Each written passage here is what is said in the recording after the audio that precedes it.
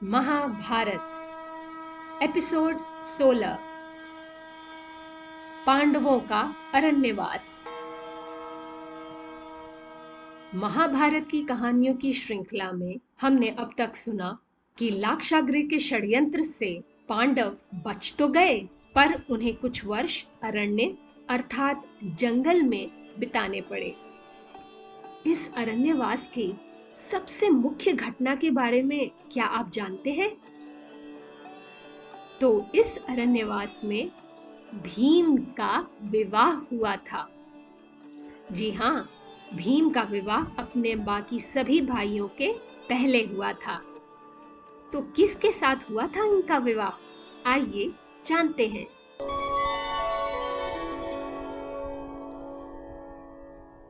लाक्षागृह से छिपकर जब पांडव अपनी माता कुंती के साथ नदी पार कर ली तो वह एक जंगल पहुंचे और उस जंगल में चलते चलते वह बहुत थक गए।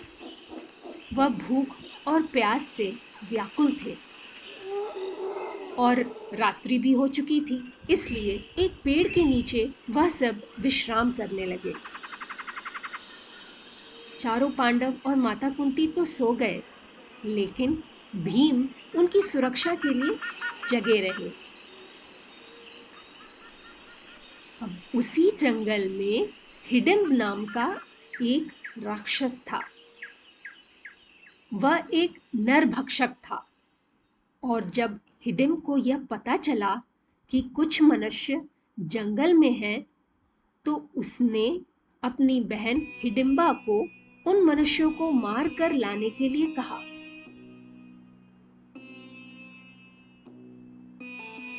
हिडिंबा जब उस जगह पहुंची जहां पांडव सो रहे थे, तो वह पांडवों को मारने के लिए आगे बढ़ी, पर उसी क्षण उसका ध्यान वहां पहरा दे रहे भीम पर पड़ी। लंबे चौड़े भीम के हृष्ट पुष्ट शरीर को देखकर हिडिंबा भीम के प्रेम जाल में फंस गई। वह अपने भाई हिडिंब के आदेश को भूलकर भीम के पास आई और उससे बोली, आप कौन हैं और पेड़ के नीचे सोए लोग आपके क्या लगते हैं? भीम ने हिडिंबा को देखा पर कोई उत्तर नहीं दिया। तो हिडिंबा ने बिना कोई भूमिका बांधे वह सीधे बोल पड़ी, मैं आपसे प्रेम करने लगी हूँ और आपसे विवाह करना चाहती हूँ। क्या आप मेरा प्रेम प्रस्ताव स्वीकार करेंगे?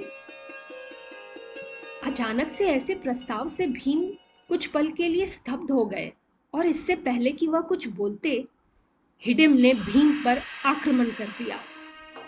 क्योंकि हिडिंब दूर खड़ा यह सब देख सुन रहा था और जब उसे लगा कि उसकी बहन उसका कहना नहीं मान रही और उसके उलट वह एक मनुष्य के प्रति प्रेम प्रस्ताव दे रही है, तो उसे बहुत क्रोध आया और इसी क्रोध में उसने पहले भीम पर आक्रमण किया और फिर हिडिंबा की तरफ मुड़कर उसने कहा, तुम्हें शर्म नहीं आती जो एक साधारण मनुष्य की ओर खींची चली आई? मैंने तुम्हें इसे मार कर लाने के लिए कहा था और तुमने तो राक्षसों का नाम मिट्टी में मिला दिया। मैं तुम्हें जान से मार दूंगा। इतना कहकर वह जैसे ही हिडिंबा पर झपटा, वैसे ही बीच में भीम आ गए। बस फिर दोनों के बीच घमासान युद्ध होने लगा। युद्ध की आवाज सुनकर चारों पांडव और माता कुंती भी जग गए। अंततः भीम ने हिडिंब को उठाकर जमीन पर दे मारा और भयंकर आवाज के साथ उसका काम तमाम हो गया। सभी पांडवों को और माता कुंती को यह सब समझने में थोड़ी देर लगी, पर कुंती अपने बेटे की बहादुरी देखकर अति प्रसन्न थी। तभी उनकी दृष्टि भीम के पास खड़ी हिडिंबा पर पड़ी। कुंती के कुछ पूछने से पहले ही हिडिंबा आगे बढ़ी और उसने अपने विषय में सब विस्तार से बता दिया। हिडिंबा ने कुंती से कहा, माताश्री, मैं आपके बेटे से प्रेम करती हूँ और उससे विवाह करना चाहती हूँ। कुंती हिडिंबा की सरलता से बहुत प्रभावित हुई और उन्होंने उसे भीम से विवाह करने की आज्ञा तो दी, लेकिन उसके साथ ही यह शर्त रखी कि दिन में हिडिंबा भीम के साथ स्वेच्छा से उसकी पत्नी बनकर रह सकती है, पर रात्रि में भीम को अपने परिवार के पास लौटना होगा। और भीम और हिडिंबा की पहली संतान जन्मने के बाद भीम अपने परिवार के साथ वापस लौट चलेगा। दोनों शर्त हिडिंबा ने मान ली और भीम और हिडिंबा का गंधर्व विवाह हुआ। भीम दिन में हिडिंबा के साथ रहते थे और रात को अपने भाइयों और माँ के पास लौट आते थे। इस प्रकार वे लोग उस वन में काफी समय तक रहे। हिडिंबा और भीम का एक पुत्र हुआ। उसका नाम रखा गया घटोत्कच। इस बच्चे का नाम घटोत्कच क्यों रखा गया, इसके पीछे भी एक दिलचस्प कहानी है। क्योंकि जब यह बच्चा जन्म हुआ तो उसका सिर बिल्कुल एक घड़े के समान लग रहा था।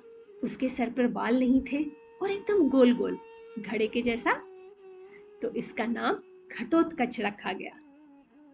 शर्त के अनुसार पहली संतान होने तक भीम हिडिंबा के साथ रहने वाले थे, इसलिए पुत्रोक्ति के बाद हिडिंबा अपने बेटे घटोत्कच को लेकर वहां से चली गईं। और उसके जाने के बाद पांडव भी उस जंगल से चले गए। तो आज के लिए इतना ही। अब आगे पांडवों के कदम किस तरफ मुड़े, यह हम जानेंगे महाभारत की कहानियों की श्रृंखला में आने वाले अंक में। जुड़े रहिए हमारे साथ और सुनते रहिए मुझे यानी रुचिरा चंद्रा को। तो अगले अंक तक नमस्कार।